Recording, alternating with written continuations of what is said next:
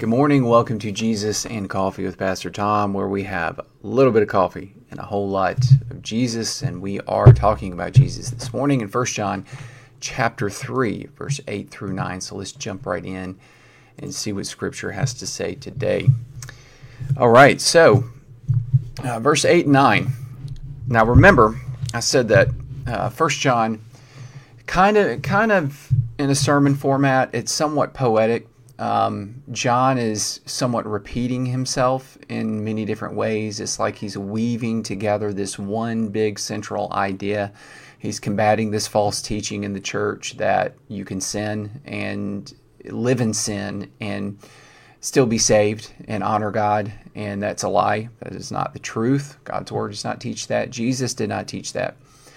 And so he continues here. So let's read verse 8 and 9 and discuss it. So verse 8 says, "Whoever makes a practice of sinning is of the devil, for the devil has been sinning from the beginning. The reason the Son of God appeared was to destroy the works of the devil.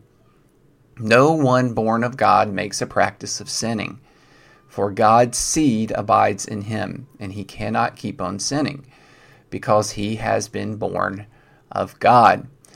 So John is he's getting way more direct in the point that he's trying to make. He's been saying this ever since chapter 1. If you're living in sin, you are not saved. If you are fighting and battling the temptations of sin, even though you may fail at times, but you're fighting it and you're battling, that is evidence that you are a Christian, okay? And the things that mark a Christian apart from a non-Christian is the practice of sinning, whether you are practicing sinning or not. And the difference between being a sinner and failing at times and practicing sinning is there's no conviction. There's no repentance for those who practice sin. There's no concern about honoring God. They may say they believe in God. Hey, they may even go to church. But when they hear truth and they hear God's word saying, this is wrong, you can't do this, they ignore it and they just don't care. They still live in that sin anyway and try to make up the excuse that, well, God will forgive me. God will just forgive me and everything. And that is true, but with that type of attitude, that's not an attitude that wants to please and honor God. And if that's your heart and that's your attitude, then it's evidence that maybe you don't know the love of God. You haven't been through a transformation that every Christian goes through when they taste and see that the Lord is good through the gospel message. So whoever makes this practice of sinning is of the devil, because that's how Satan lives. That's how he lives his life, is he practices sinning. Listen, this is important. This is a theological argument right here. Okay, this is a really good argument against this false teaching. The reason Jesus, the Son of God here, appeared was to destroy the works of the devil. The point of Jesus coming and living a perfect life and dying on the cross was to overcome sin, to pull people out of sin and into a way of living righteously. And as Christians, we're supposed to be trying to mimic Jesus. Jesus lived a perfect life. We can't do it. We need him to live a perfect life so that is placed upon us. But we also need to be striving to live good lives, righteous lives, lives that reflect the way Jesus lived. That should be what we're wanting to do.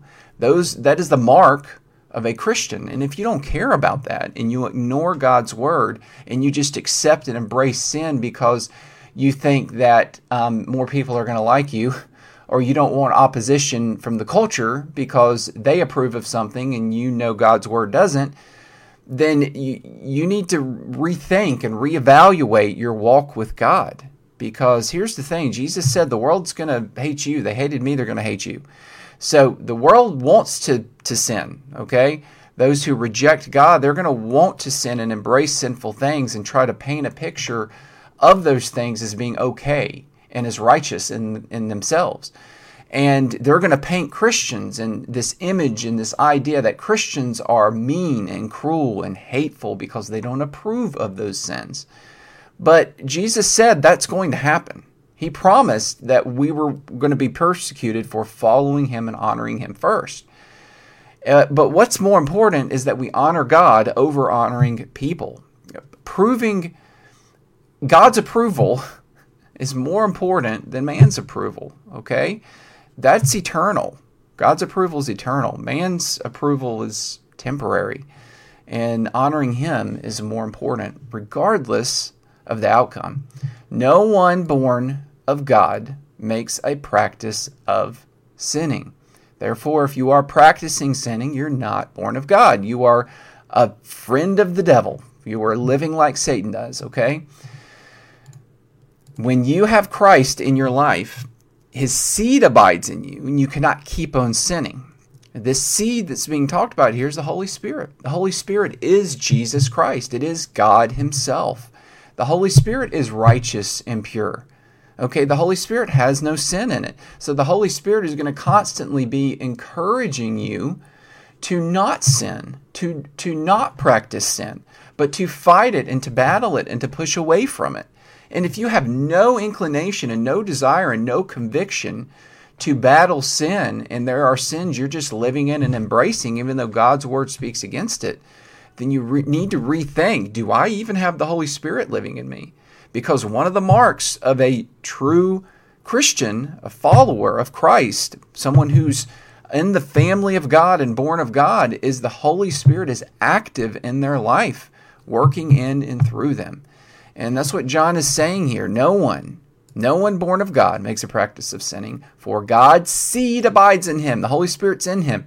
He cannot keep on sinning because he has been born of God. It's not mathematically possible.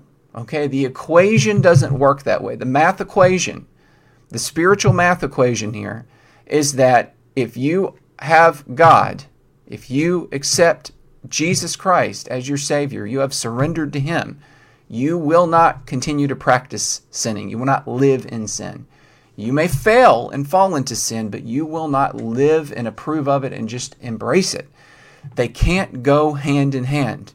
That is the simple point that John is making here.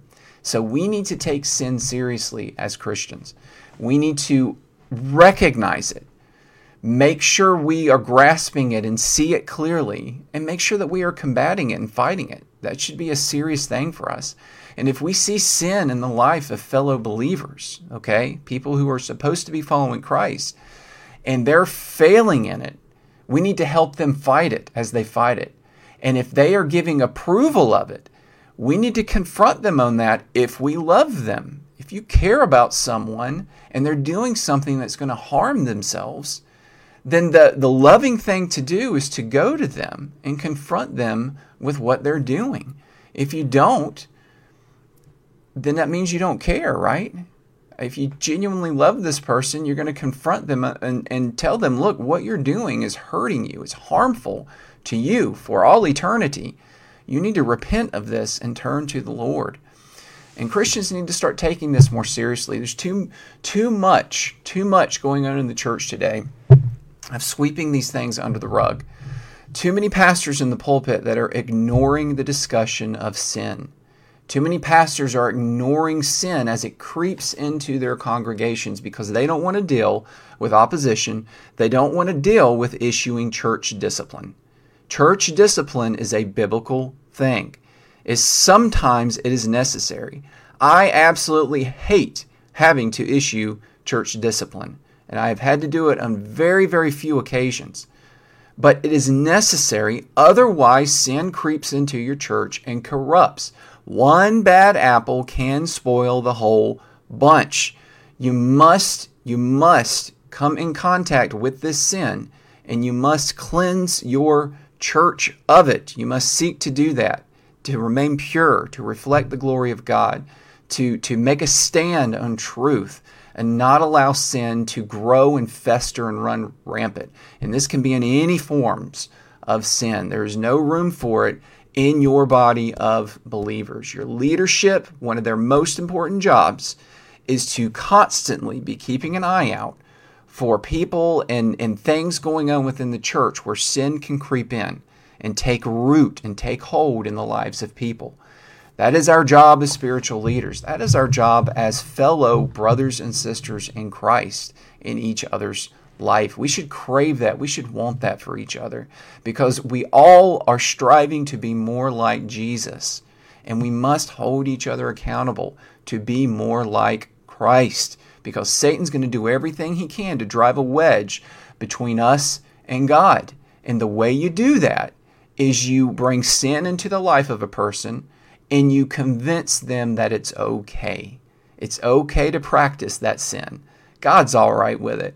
You're not doing anything wrong. God forgives you. Live in that sin. Be happy. That's what he wants for the people in the church. That's what he wants churches to do. And we must be vigilant to raise a defense against that mindset. All right, thank you for joining me today. Continue to seek first the kingdom of God. Take care, stay blessed. I'll see you again tomorrow. Bye.